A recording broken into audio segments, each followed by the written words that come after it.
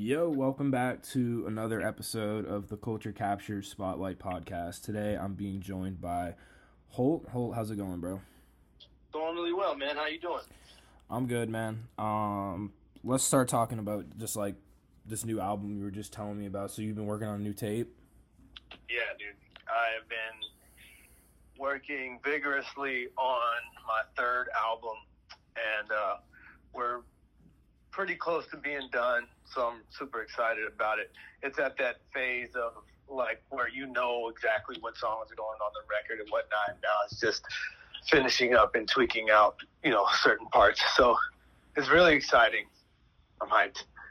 What should we expect? And, obviously you don't want to spoil the surprise, but what could we expect in terms of just like, this being your third album and just with your experience and overall just different experiences at the different levels of this thing? Well, it's definitely all action, so I'm really hyped to from a live standpoint, this is probably going to be the most fun album I've ever done. I actually was meaning to do this album as my second album, but because being signed to Good Music and whatnot, how that played out, I accidentally made a full album that I didn't want the songs to go to waste, so that's what the second album ended up becoming. But this album is I always planned to make this album, so this is a very direct and clear record that I'm making, for that's like a representation to me. This has nothing to do with anything else but the songs that I like to make. And I've always felt like, through my process, I don't force my songs. I don't try to make specific things. So the albums come out how they just come out. And sometimes I feel like they don't necessarily represent the full scape of myself. But this album definitely does that. And fully independent, right? No, I've been signed. My first album came out on Good. My second album came out on another label, and I'm still on said label that I'm about to drop this third album on. Cool, man. Well, let's kind of dive into the Good Music, your time with Good Music. Can you kind of talk about, first of all, how it all started, like where you were at, like the point in your life, when that opportunity came about and like how it came about? Yeah, sure. I've definitely covered this, so there's definitely a lot on the internet about it, but it's really basically, I'm from Chicago, so, I've always kind of been immersed, like the people involved in the Good Music camp initially are like my friends I grew up with. So, and my cousin Mano and I, we kind of created our own lane as rappers from the city without utilizing, our relationships. Like we kind of built our own scene and everyone took notice. And I was a rapper for a long time. I used to go by the name Hollywood Holt. And over time, I got stuck in a bogus deal, etc. And I ended up being stuck on this deal where I basically couldn't put out music for about 5 years.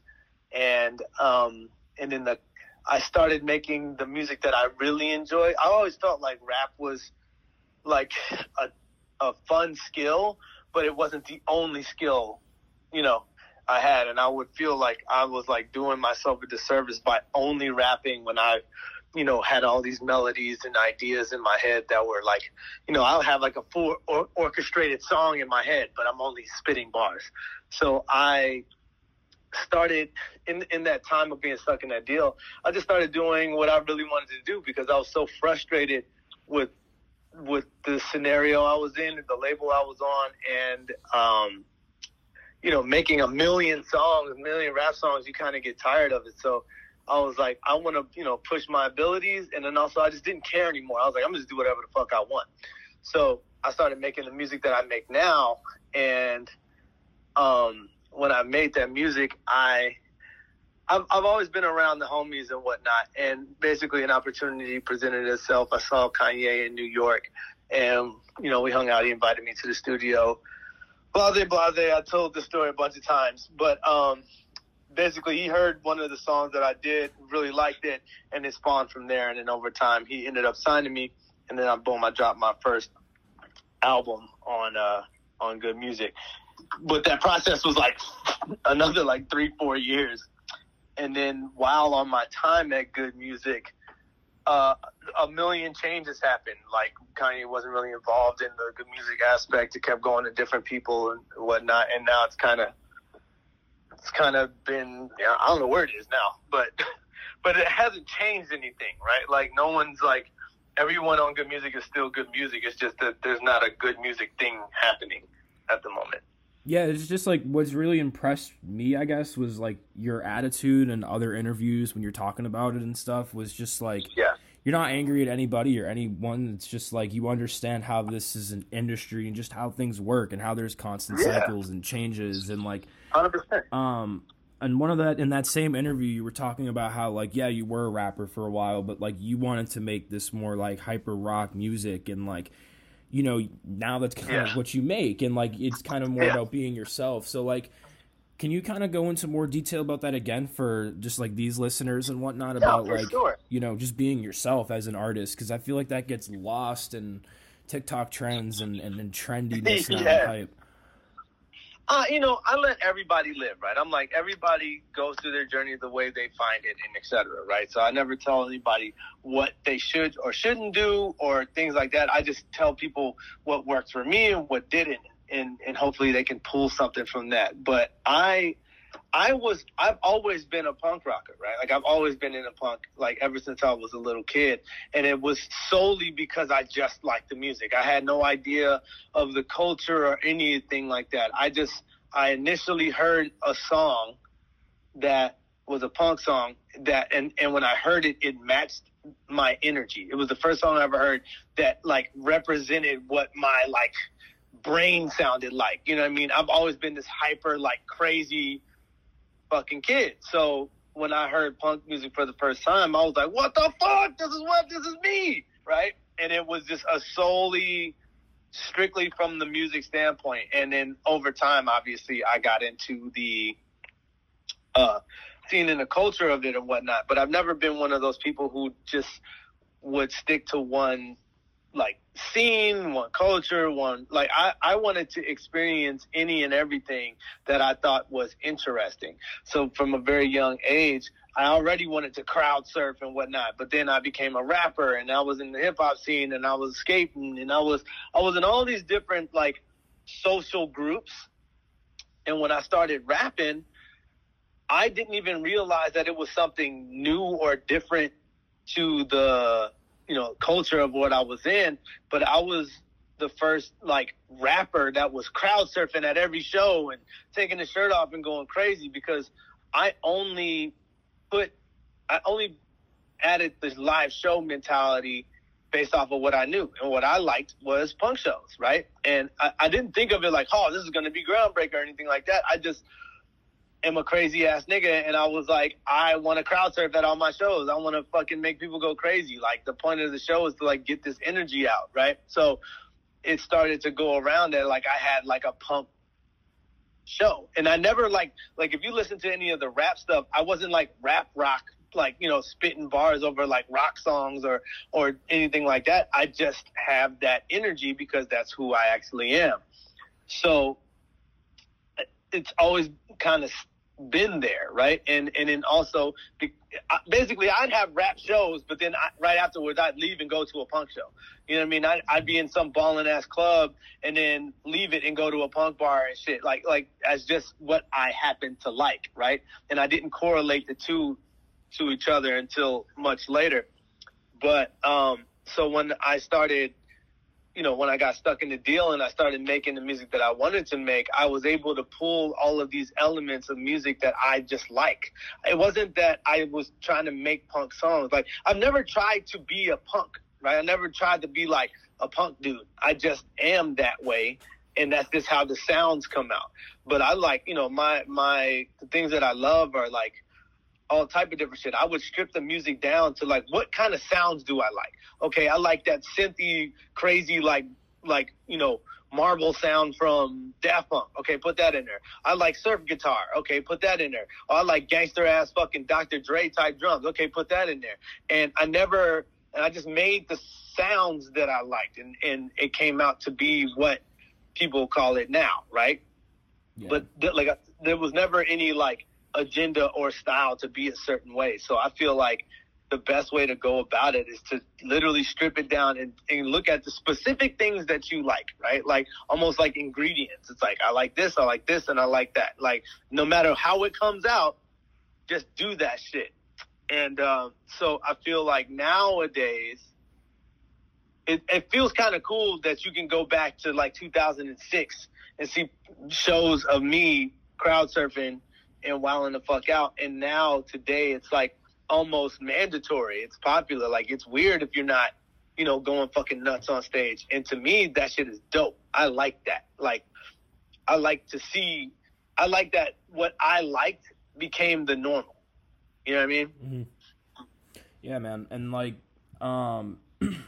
how much of that, like, how important is that for like other artists listening and just like other people trying to chase their bag in terms of just like creating, in terms of just kind of being a creator, you know what I mean? No matter if it's artists or just clothes, whatever, people that just got to understand, like, you got to do what you want to do versus like trying to do what's forced upon you or like what's around you, what works or whatever's cracking and shit. Right.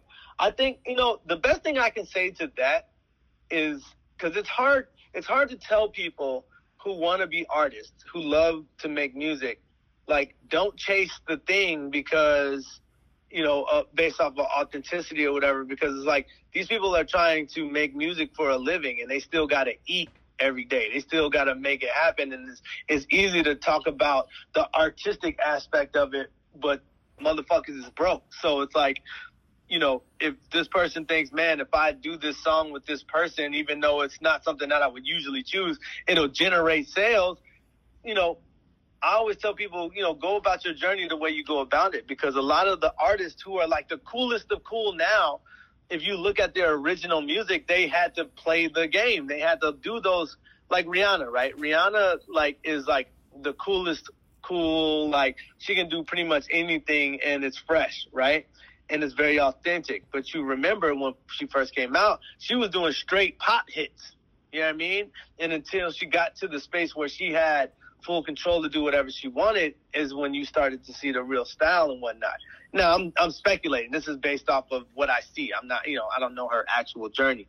But what I can say to most people, in my personal experience, every time you chase the move or you do the flow that everybody's doing or you try the beats that everybody tries, if it's not authentic to you, people are going to be able to tell. And it never actually works.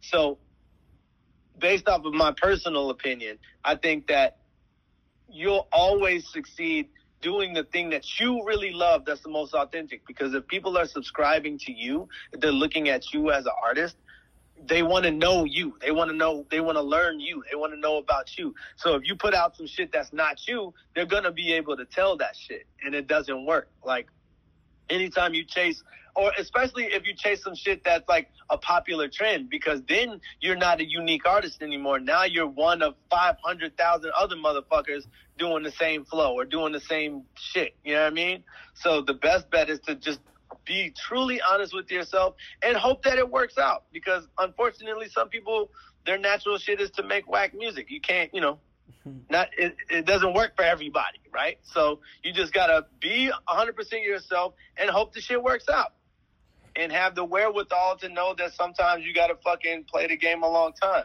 Some people pop really quickly. Some people get a nice setup. Some people fucking, it takes a long time. Like, it just, there's no calling it. Right.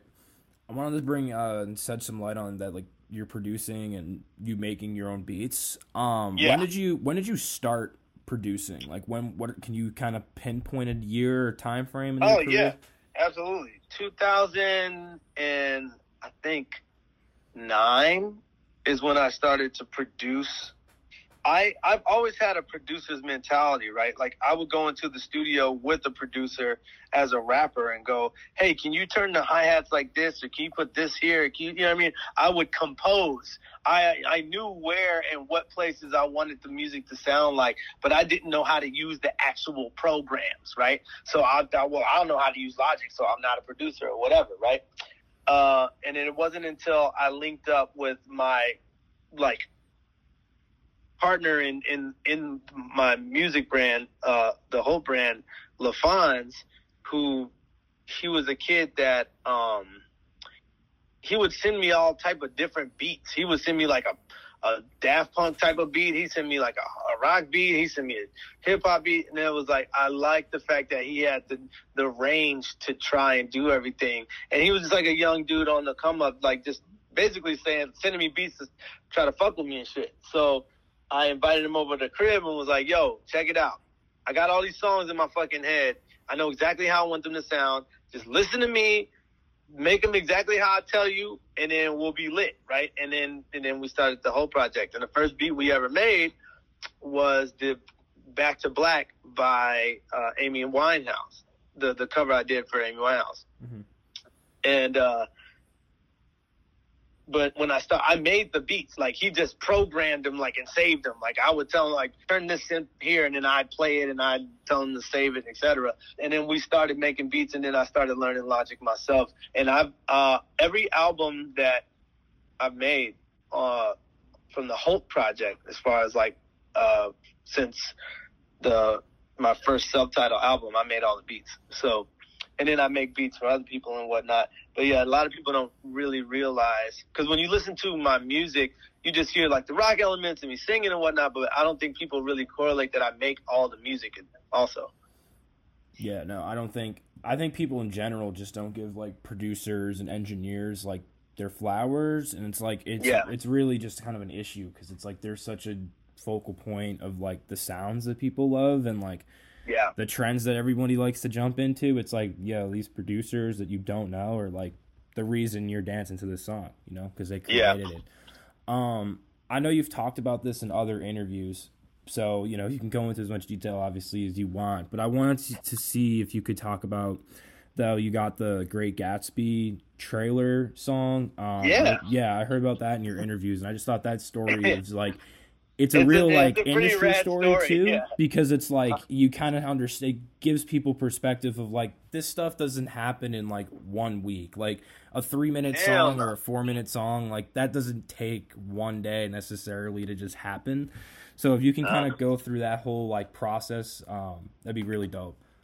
Yeah. So I like I said, I had linked up with LaFonz during the time I was stuck in the deal. So I was actually making this type of music in 2009, right? I had the ideas and the songs in my head in 2008. And it wasn't until literally like 2011 or 12 that I was even like, this always happens to me.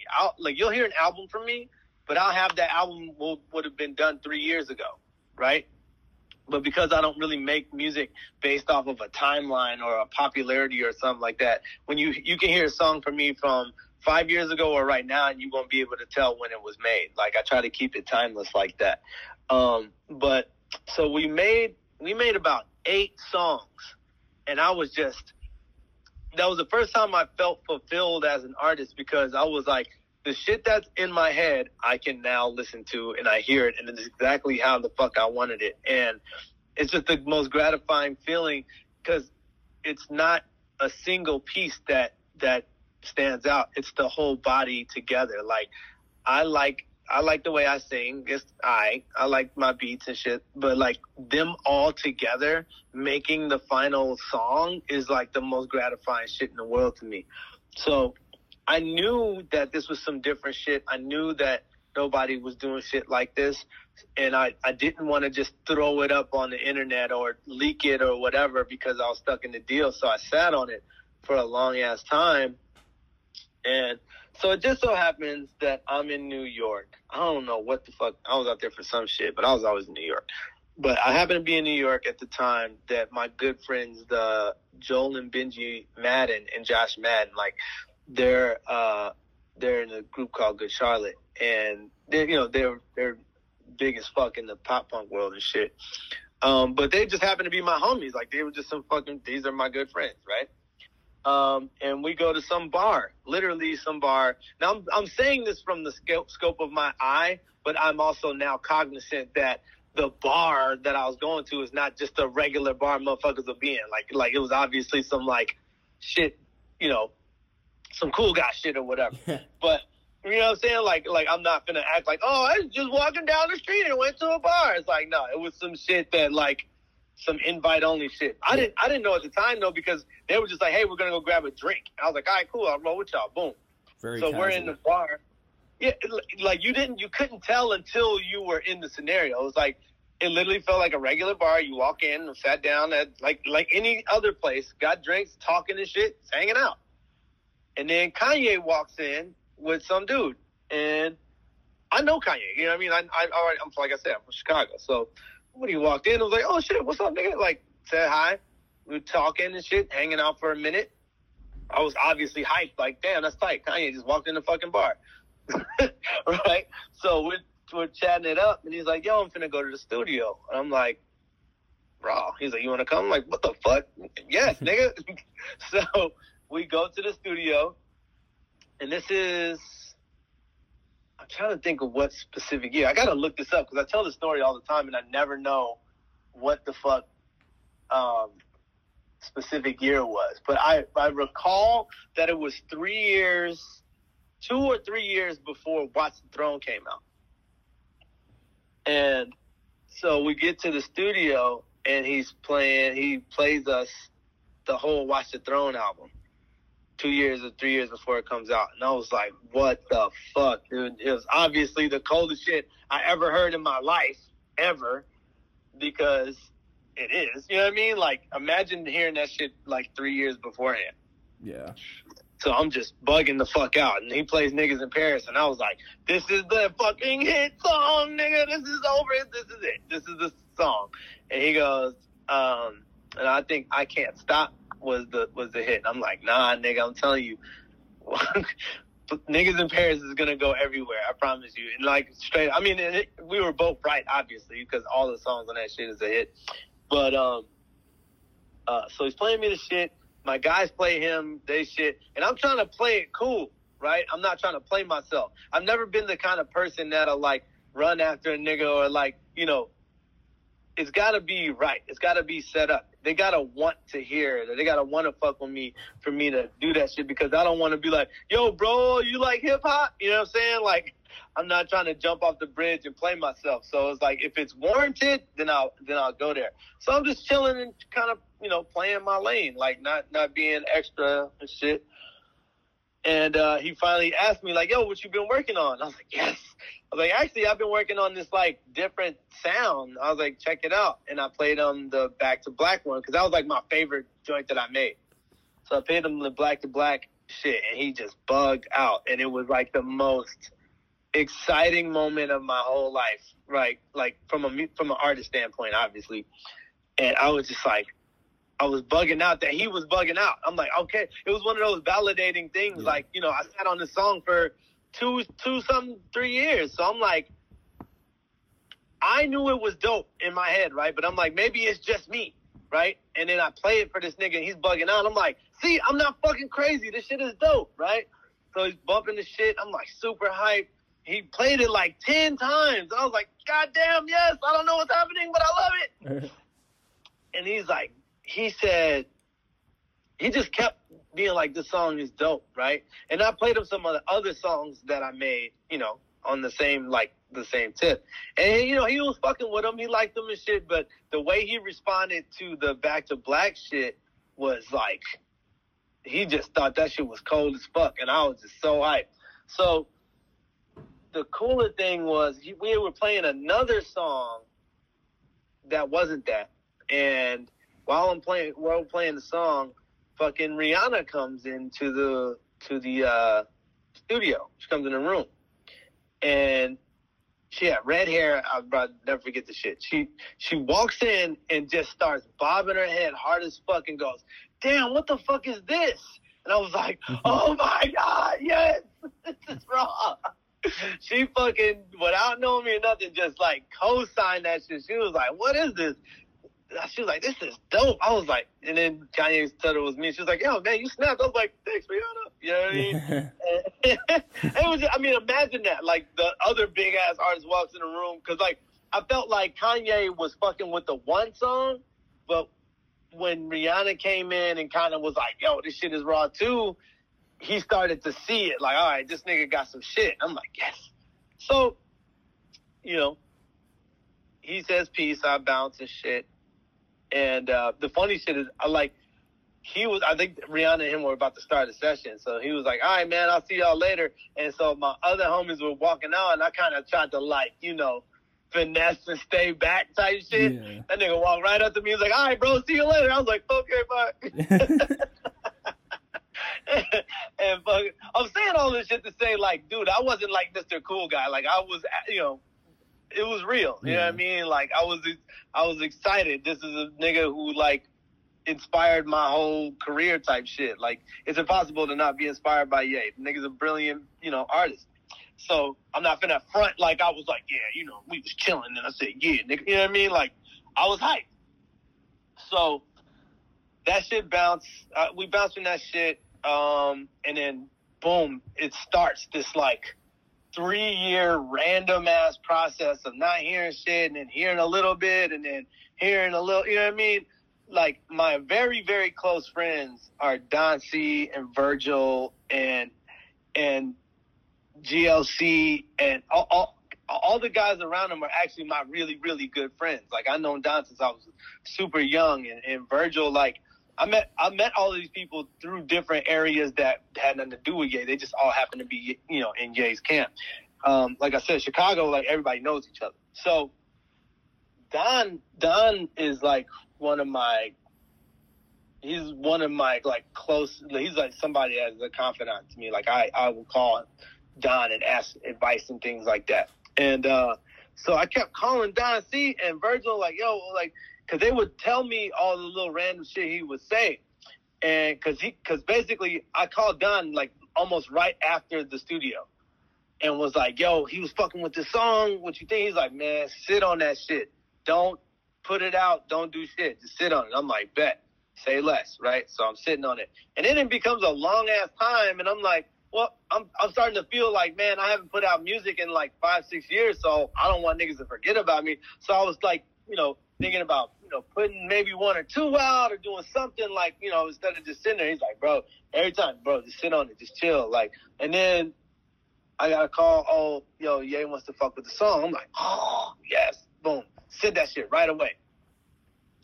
And then Don, like I said, I kept calling them, and Virgil, Don, GLC, and my cousin Mano were like very integral in the reason why I got signed to Good Music. They would constantly like show Ye what the fuck I was doing and shit, and constantly being like, this nigga dope, da, da, da, you know what I mean? And I'm forever indebted to them for that shit, because it was them, right? And especially like Mano, Virgil, Don, like they really pushed like, hey man, fuck with this dude, right? I'd be sitting in the back of RSVP with Virgil like plotting the next move and shit. So it's just a ton of time goes past, and then I hear, oh, you know, him and Jay-Z fucking with the song. And then I heard, oh, it's going to be on the Cruel Summer album. And then I just kept hearing little rumblings and shit. I'm like, just wondering, right? And over time, like, you almost forget about it, because this is like a 2-year process from when we was in the studio. So finally, me and Mano are in LA. We're at the Roosevelt Hotel, chilling by the pool, just kicking it. And like a billboard, like, you know, news ad pops up and says Beyonce and Andre 3000 to cover the Amy Winehouse Back to Black. And I'm like, all right, he said Jay-Z. I'm like, there's gotta be something with my shit. I'm like, so I hit Kanye like, hey, because I had Kanye contact, and I'm like, I'm not trying to blow the nigga up ever. So I was just like, I was very seldomly ever hit him. And so I was like, all right, I'm gonna hit him about this shit. I'm like, yo, is this the joint? He's like, and he just his response, oh, my bad, dog. I forgot to send you the joint. And so he sends me a link, something he's sending me like a private YouTube to the song. He sends me the trailer of the Great Gatsby movie with the song in the trailer. And I was like, what the fuck, bro? I lost my goddamn mind, bro. It was amazing. Like, I was like in an airport at the, like, well, by the time he responded to me, I was in an airport in Vegas, like trying not to bug out. Like, and yeah, and then he paid me for the shit, gave me hella points on the shit. Like, he did super right by me on that record. And then on top of that, because like once he did the joint, I just started flooding this nigga with music videos, everything that I was doing. I'm like, nah, I ain't gonna see it. And then finally they offered to sign me. I signed my deal, put out my first album, and then boom, it went from there. And then by the time my second album was done, the whole good music thing kind of was like a wash. Right. And you kind of brought it up in that explanation, like you were really close with Don C, Virgil, and obviously your cousin Mano, and like, you know, I met Mano recently, a couple weeks ago. He's super cool. But how did you meet Don C, and like how did you meet Virgil? Like how did that come about? Like I know you were really hustling, like trying to get Kanye's attention like early, like 08, 09, like at the graduation. See, that's the thing. I really wasn't, though. That's the funny part. Like I never really, like we were always around the camp because Mano was a big DJ and Mano was super plugged with everybody. And so we just knew everybody through there. But I never was like, I never sent Kanye no songs, no nothing like that. I never tried to get signed before that. None of that shit. We had, I had built a scene. There was a whole like scene that happened in 2008 that myself, this group called Flostradamus, the Kid Sister, the Cool Kids, there was this like emergent scene, and it was like, I hate to call it party rap because it wasn't necessarily party rap, but it was like 120 BPM, like it was like a hyper more fun like space. And the issue that we would always have in Chicago is that nobody fucked with each other. Everybody was so out for self, and we wanted to change that shit. So I used to throw these massive parties, and I would see that these artists were like popping off of my parties. So I started performing at my own parties, and me and Mano started making music and shit. Mano started the remixes, and we blew up and got ourselves signed on our own. There was never any, involvement or influence from Ye, except for when I first started popping. When I was already signed and I dropped my first single and video, Kanye put it on his blog. But I was already signed and already like making it happen. We were already like, I was already playing Lollapalooza and shit. So with Don, my father and Don's father were really close friends. I known Don since I was like a little kid. Like, and Don C, literally since I was like fucking 7 years old, has been fresh. Like, there's no like, you know how motherfuckers like, they got the style card and they get called fresh, but really they just got fresh like 10 years ago. Don C, from the start, my nigga, like as a little kid, Don C was fresh as fuck, bro. Like, he been that person. He's been Don C his whole life. And that nigga, that's just my nigga, bro. I love him. And Don, I've known Don forever. There wasn't really a meeting. You know what I mean? Right, I've known him since I was a little kid.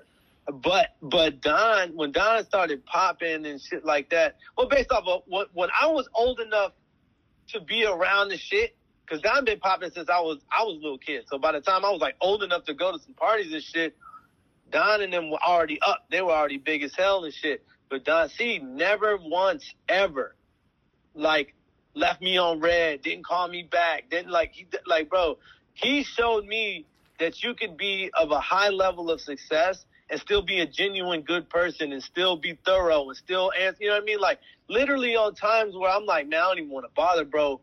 He'll just hold me the fuck down, bro. If I call down right now and I'm like, man, I really need you, bro, call me in 2 seconds. And that shit, like, it molded something in my mind, bro. So like Don, that's my nigga, bro.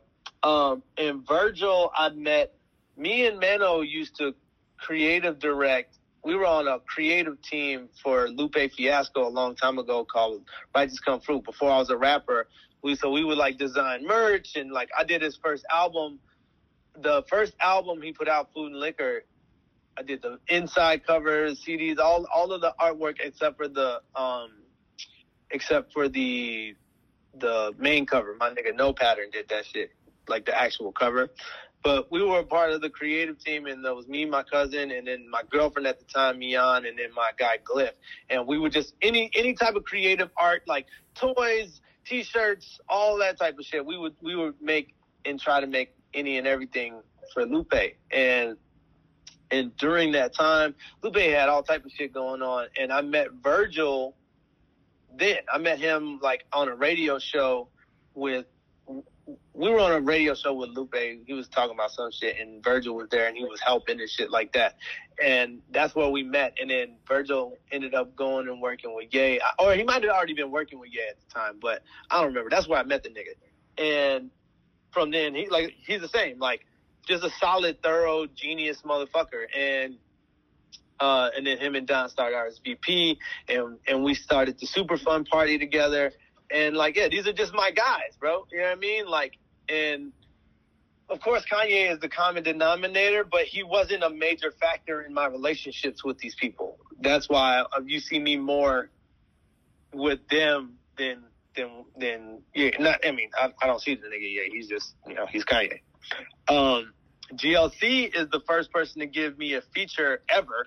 GLC was the first artist that was, like, trying to see the real culture of shit. He was when he was at his height, GLC was another person that would reach down and pull people up. He like was huge. He was on Spaceships at the time, and I had the song called Swerve and Lean, and I asked him to get on it, and he got on it no problem and turned me up. And like, he was another one that was vouching for me all the time. He would come to all the parties and shit. Like, these motherfuckers was just good dudes, bro.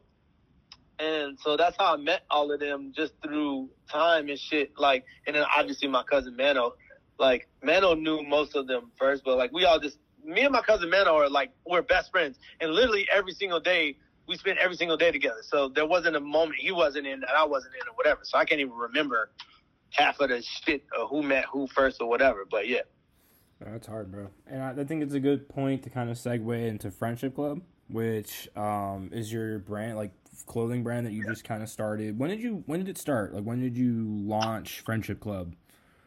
Technically started at Complex Con 2019. Yes. And how did you start it at like Complex Con? Like, how did you lead into that? Like, what went into that? Well, so the term friendship has just been like, I don't know if this happens to other people, but certain words, they like connect with me and just lock in, and like they kind of define me, right?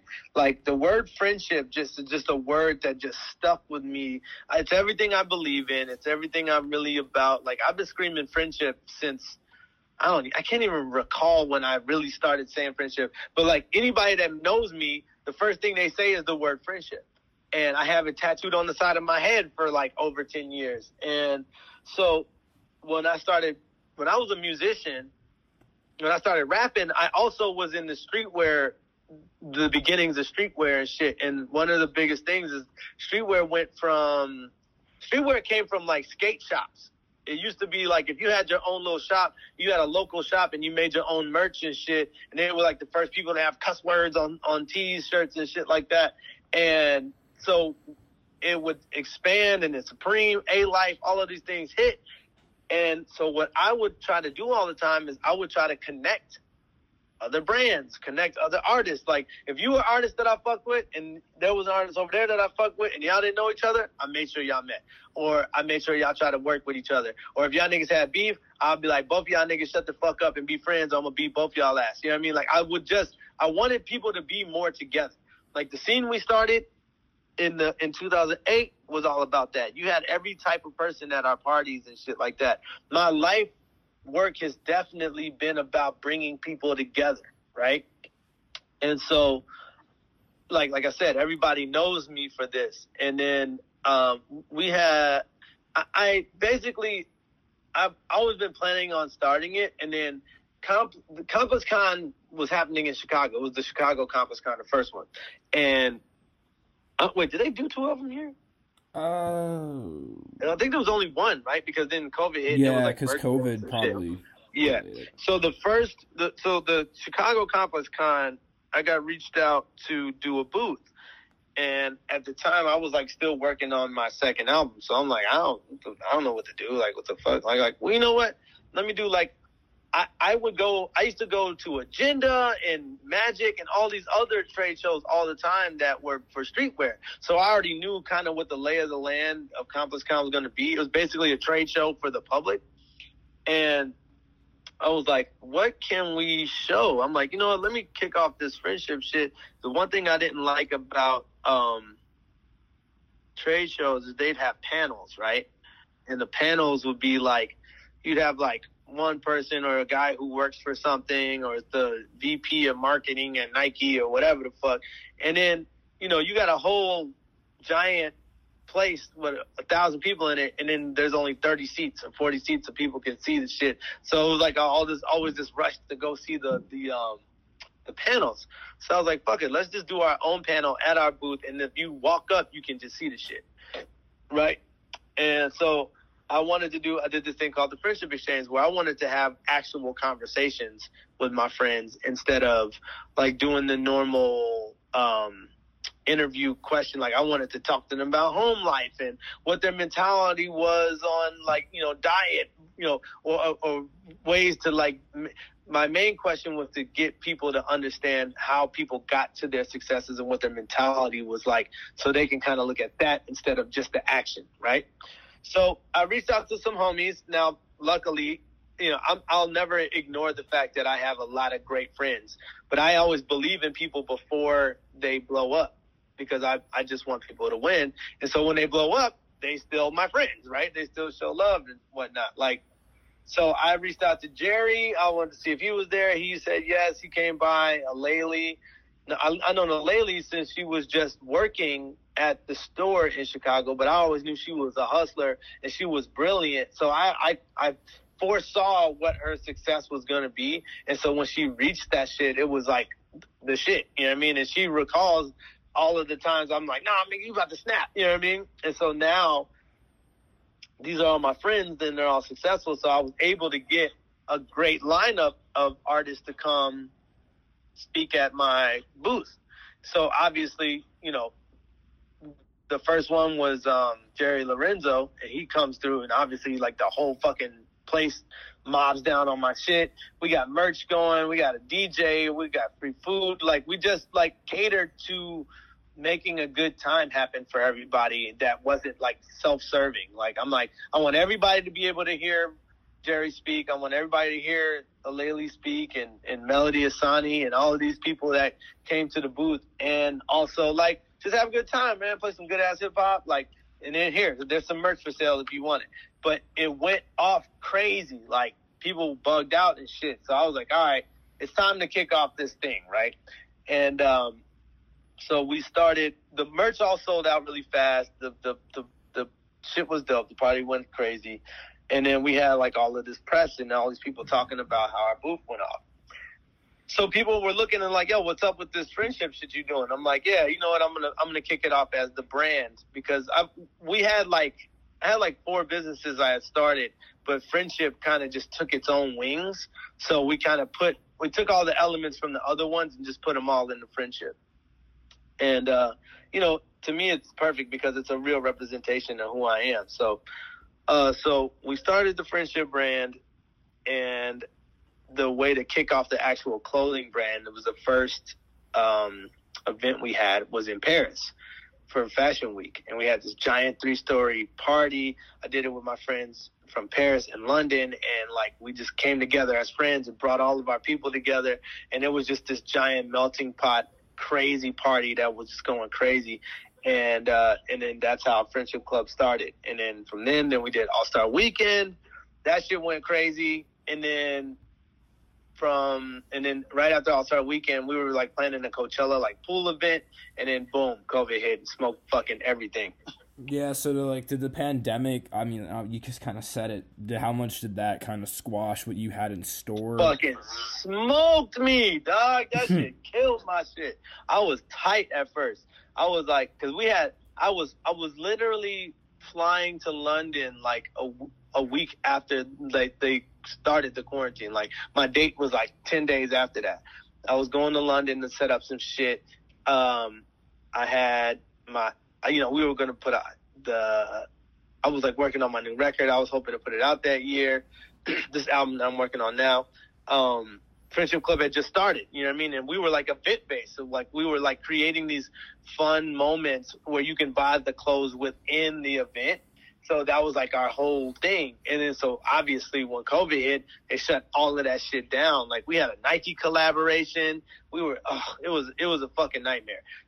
All of this dope shit that we had planned and set up just got fucking thrown out the window. And so we could have been like, oh, it's over.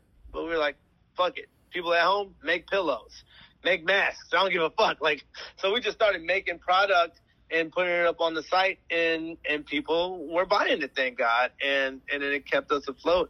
And then we dropped our first collection in January, and that shit went crazy. And it's just been really, really good ever since. I'm just really fortunate and appreciative and grateful that people support us. You know, they support my ideas and things like that. So I'm just a grateful motherfucker over here. I think part of that though is because you're lodged in the community, because it's like you're very Chicago to the bones, and it's like you do the softball games with League of Their Own Shy, and you hold.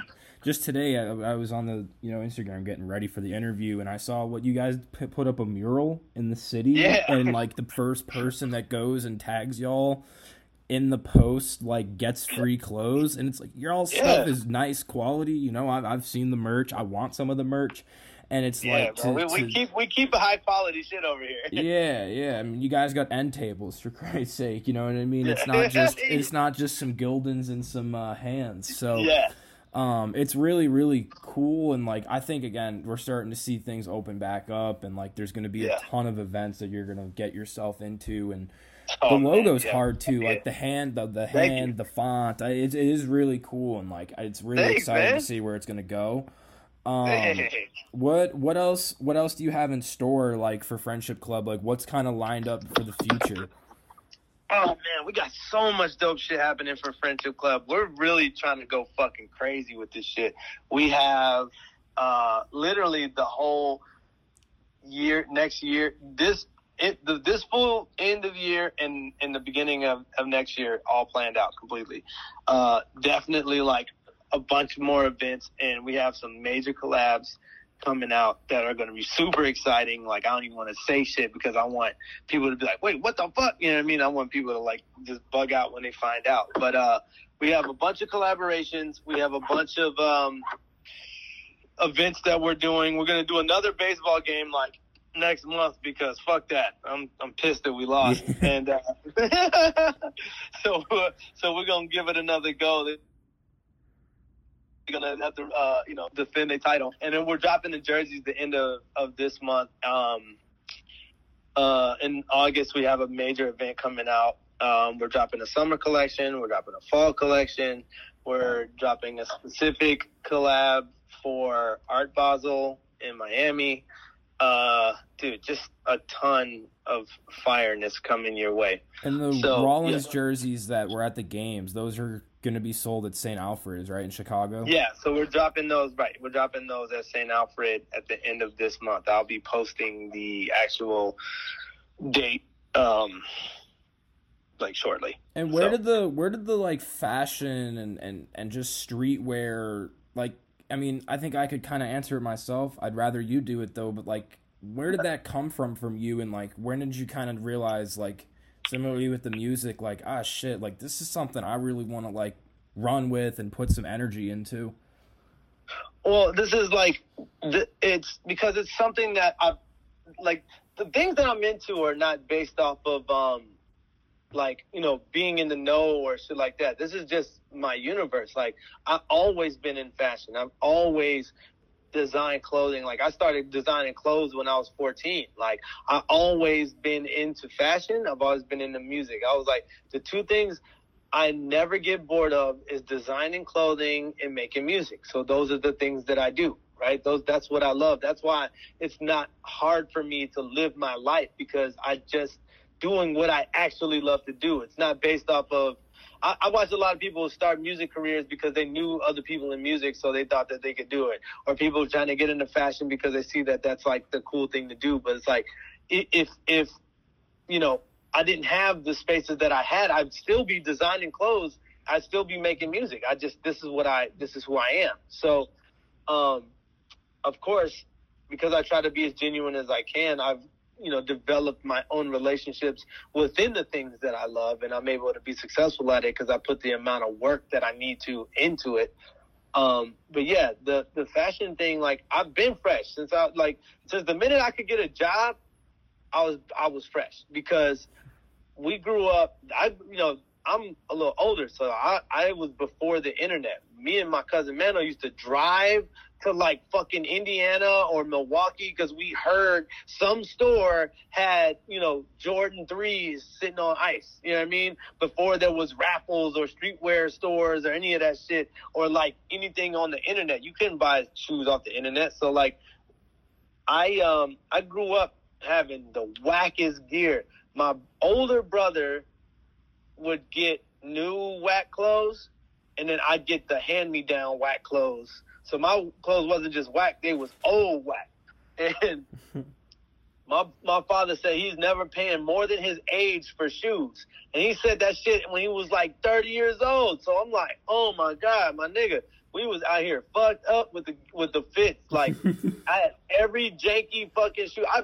I remember every fucking brand name that I had to wear that was bootleg as fuck, because you went to school, niggas torched your ass. Like, I had McGregor's, Voyage, Attack Force, all the shit that you got from fucking Payless or Walmart, bro. They just had us down bad. The only time I had cool shoes in grade school was when the 5411 Reebok, like the classic Reeboks, was like on sale for $27. We would go to like Ladies Foot Locker to get them just so they'd be a little cheaper, or when the Nike Cortezes would be on the low. That was the only time I had like name brand shoes. So the first job I ever got was at Foot Action, and then technically my first job was at a roller skating rink, but like, when I was like of age, like 16 or whatever, when you could legally work in a store, right? I got a job at Foot Action, and then I worked at Champs, and then I worked at Finish Line. I worked at every fucking shoe store there was. And my nigga, when I say I didn't come home with money ever, bro, I spent my whole check on the motherfucking shoes in the store with the discount, bro. I was literally just working for shoes because that's what I love. I'm like, man, I grew up a kid watching Michael Jordan, my nigga, like. And I never had no Jordans ever. So I was like, shit, the minute I got a job, nigga, I was dropping hella bread on all that shit. And then, boom, Nike Dunks came out. And I was like, oh, this is my shit. Bro, I had the Heineken. I had every dunk there was, right? So, like, I think it just comes from a mentality of not having that, you know, the thing that you always wanted. So when you are able to get it, like, to this day, bro, I can't turn down a pair of shoes. My wife want to kill me, bro. I got like fucking 500, 600 pairs of shoes in my house on some dumb shit. And so it's just something that, like, it was always about being fresh. And Chicago was like a fresh city. Like, you can't be out here looking dirty and bummy. Niggas will roast your ass. Like, your shit had to be crispy, nigga. Like, so it's kind of like the Chicago mentality. You come out looking your best and shit. You come out try to be fresh. You come up to the party, niggas want to see what you wearing type shit. You know what I mean? Yeah. You had to start a jacket. Niggas like, oh, you know what I mean? Like, nobody gave a fuck about toys or nothing. Like, it was like, what you wearing? So we just always been like a fresh city, and I'm a product of that shit. Like, I just love being fresh. And then, like, obviously you look at garments or clothing, you're like, man, this shit would be doper if it had a pocket on the sleeve, and then you start drawing. And then boom, you know what I'm saying? So Yeah. I'm just a fashion person. It's just what's in my blood type shit. And I'm like a music person. Yeah, I mean it's something you're definitely gonna be doing for the long haul. At least with Friendship Club, Yeah. you got the logo tatted on your neck. I mean, you get a ton of tattoos, but I mean it's one. Yeah. I noticed recently you got it right on your neck. Was that like the day before the Yeah. game or something like that? Because it looked brand new when I saw you. Yeah. Because So but my thing is, I don't give a fuck about no popularity shit. You know, I understand that all brands have a moment, right? They like get big and then they fall off, whatever. I could care less about that shit. I'm gonna make dope shit that people, and hopefully people like it. If they end up stop liking it, whatever. But I'll never not be repping Friendship till I die, bro. Like, I love that shit, and so why not get that shit tattooed on my neck? That's how I really feel. You know what I mean? All I can be is authentic to myself. Like, you know what I mean? I'm sure the guys at, you know, 555 Soul have 555 Soul tattoos. I would rock that shit too if I started 555 Soul. You know what I mean? So yeah, I'm like, the word friendship is more important to me than the brand friendship. The whole mentality, like the logo is me. It's called Friendship Club because it's a club that everybody can get in. It's something that you can represent and be a part of. It's like positive gangbanging almost. You know what I'm saying? It's like like the hand is throwing up. Like in Chicago, we whatever we represent, we throw that shit up. So the hand is symbolizing throwing up friendship. And if you fuck with Friendship, you in the club. Welcome to the CLB. You know what I mean? Yeah, that's hard. I want people to like. I don't have like, you know, I don't have political agendas or any type of mentality behind the brand, except for sparking anything in your mind positive. Like, I want you to see the word, even if you're walking down the street with a Friendship Club sweatshirt on, somebody's going to read the word friendship, and hopefully that sparks something nice. We got enough hard niggas. We got enough gangster shit and whatever the fuck. Like, I'm tired of that shit. Like, we need to have positive affirmations. You know what I mean? So, like, you know, every fucking T-shirt you see, brass knuckles, live strong, tough heart, da-da-da-da, wolf. You know what I mean? Yeah. Like, we get it, nigga. Like, you hard. But the funny thing is, the niggas wearing that shit don't be hard at all. And it's like, I'm naturally a hard motherfucker. That's just how I am. I don't know. Like, I'm just hard. So even if I try to be as positive as I can, the gangsterness obviously comes out in the brand itself. You know what I mean? Like, I'm just being me. You know what I mean? Yeah. And I think I wanted to kind of transition to just like, you know, if people can't get it, you're clearly busy. You might not have a lot of free time, but like when you do, what does it look like then when it's like, all right, bro, like my phone's powered off or whatever it is, and like I'm just tapped out, you know, like what are you doing with your time when it's like not, you know, working on your brand or working on your music and just working on things in the city? Oh my God, bro. I can't, bro. I wish I could answer that question. Nigga, I'm never chilling. Ever. Never chilling. But you know what? I have so much fun working on what I work on that it's not a problem.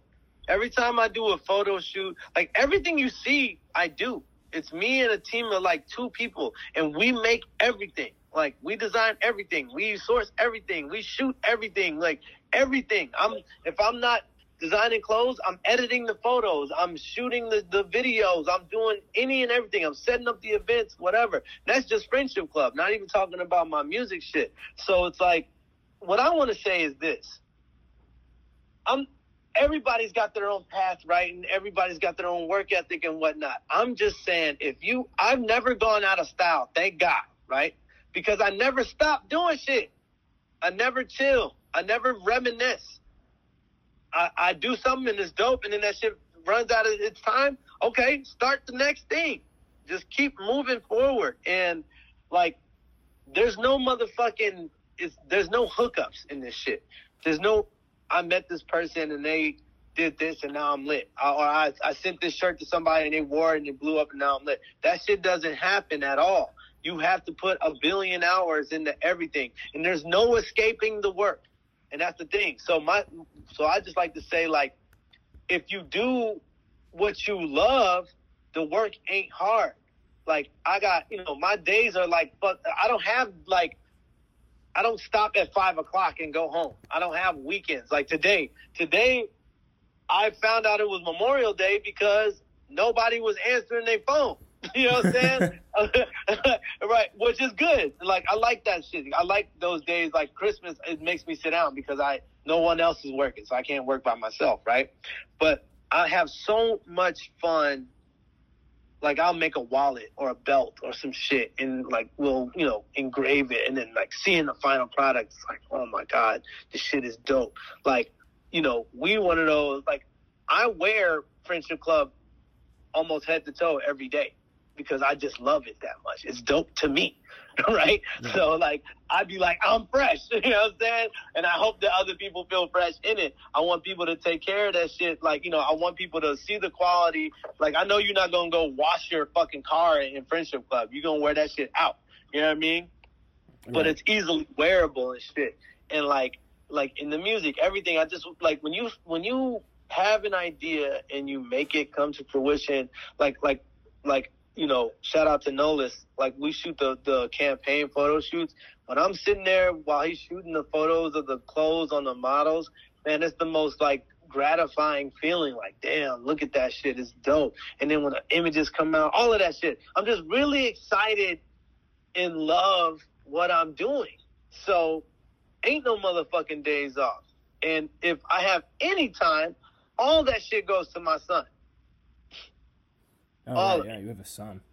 Yeah, I'm married with a baby. So it's like, well, he's not even a baby no more. This nigga's 4 years old. But, like, anybody in this capacity will tell you, like, it's hard. And of course, like, it sucks at some point because I remember one day, right, I was driving from the factory. I'm covered in wood dust and fucking styrofoam and shit from building out I think we were building out the wall or some shit that we were going to make at ComplexCon. But anyway, I'm in my car, dirty as hell, stinking ass, like, just put 10 hours of work putting flowers on something, right?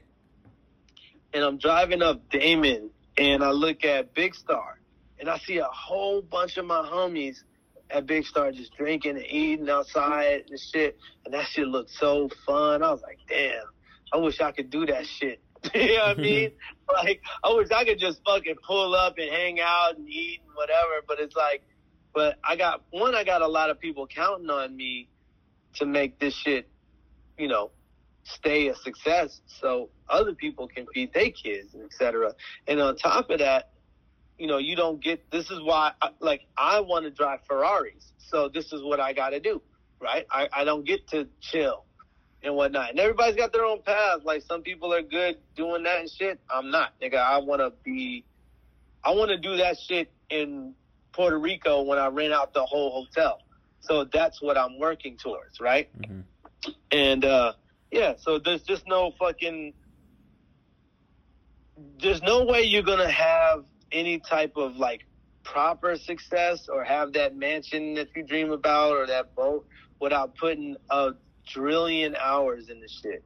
Unless you come from, multi-million-dollar family, right? Yeah, a trillion hours is a new way I've heard it. Bro, yeah, trillion. 10,000 ain't even enough no more, nigga. Yeah, because everything's oversaturated. Right. Now, it used to be, if you had a clothing brand, that shit was like an anomaly. You got your own clothing brand? What the fuck? Now, everybody and their fucking mama has a clothing brand. Now, everybody and their fucking mama is an artist. Now, everybody and their fucking mama is a DJ. It's been open too much where it's too much access to anybody and everybody to do it. If you decide you want to become a brand, literally, you'll start seeing ads on your Instagram for, like, embroidery. You know what I'm saying? Mm-hmm. So it's just opened up. And I'm not hating. I'm not salty about it. Nothing. Like, great. If you got some dope shit, it'll shine. If the shit's whack, it's not gonna hold. So, but it's definitely harder to keep the attention of people. You know what I mean? So, like I said, I always end the shit with, like, I'm just fucking appreciative that people still support me. They support my music. They support my brand and whatnot. And I'm just forever grateful because I know that's a blessing, and it's not, because you can put in 1 million hours no matter what, and you'll still make some whack shit. Yeah. So I'm just thankful that people are fucking with it.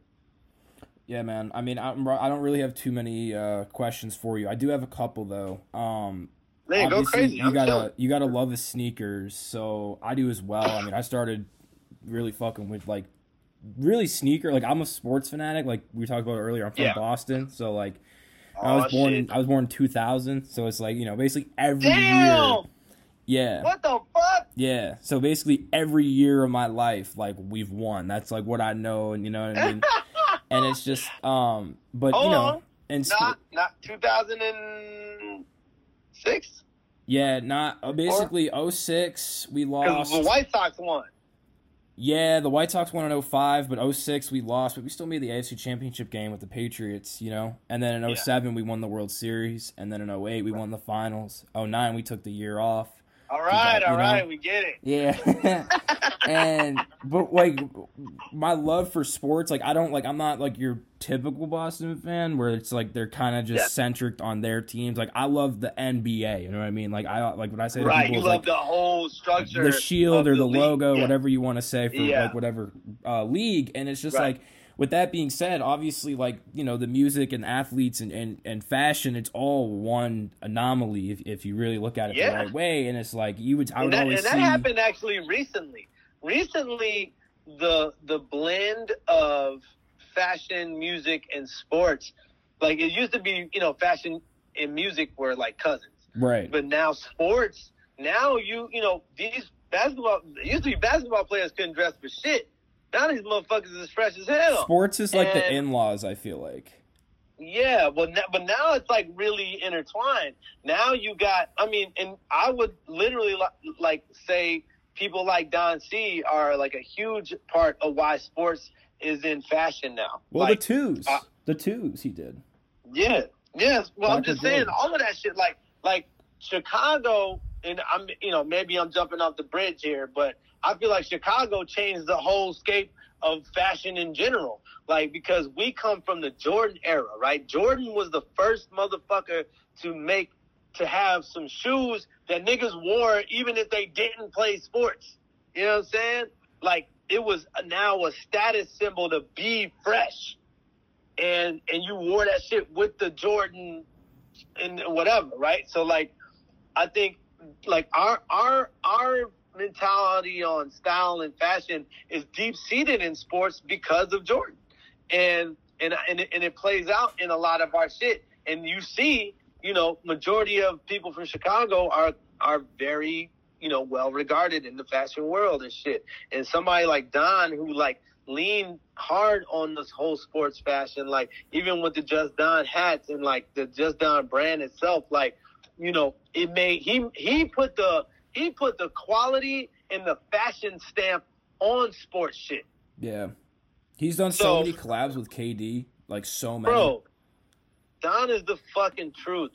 So yeah, because of Chicago, Jordan and Don, sports is now in fashion. What are your top 3 like personal favorite just like shoe models, like, you know, Jordan 1s or whatever? You know what's funny is I designed a pair of Blazers that's not out yet that are fucking insane. They're my favorites. But like I said, like I be making my own shit and I think that shit is raw. Like I be getting high on my own supply type shit. Yeah. But my favorite shoes are obviously the Jordan 1s. Actually, Adidas Gazelles. The Unlucky Dunks, which I have. The Undefeated Dunks. I was a huge dunk head. I had all the dunks. And my newest favorite ones are the ready-made Blazers that I have. I fucking just think these are the dope. This is the most punk rock shoe ever made to me. Yeah, that's hard, bro. Well, yeah. I don't really got any other questions for you, so... You know, is there anything, you know, tell everybody where to find your music, where to follow you on social media, and, like, shout out whoever you want to shout out before I hit this outro. Shout out to all the fucking homies. Shout out to the 13-3. Shout out to Don, Virgil, GLC, Mano, Jerry, everybody, Aleli, blah, blah, blah. You know who you are. I love all you niggas. Follow me at Holt Music, HXLT Music, on all platforms and shit. Please stream my albums because they're dope. And please go to friendshipclb.com and get fresh with me. Yeah, guys, check out his friendship club. Check out his music. I'm lit. No. And I appreciate everybody who listens to this. I appreciate you for having me on here. I want everybody to win. I hope everybody finds the success that they deserve. And just keep fucking working. And when people tell you that maybe you should try something else, or maybe people tell you they doubt what you're doing, or, you know, they try to tell you to have a backup plan, any of that shit, tell them all to shut the fuck up and keep going. Fuck them all. You're right. Everybody, there's half the people in the world fuck with you and half the people in the world don't. Find the half that fucks with you, and everybody else is shut the fuck up. Damn straight. Damn straight. Well, thank you guys so much for listening to this episode of the Culture Capture Spotlight podcast. Tune in again next week for another episode, and we'll be back shortly with a new one. Thank you. Thank you. Peace.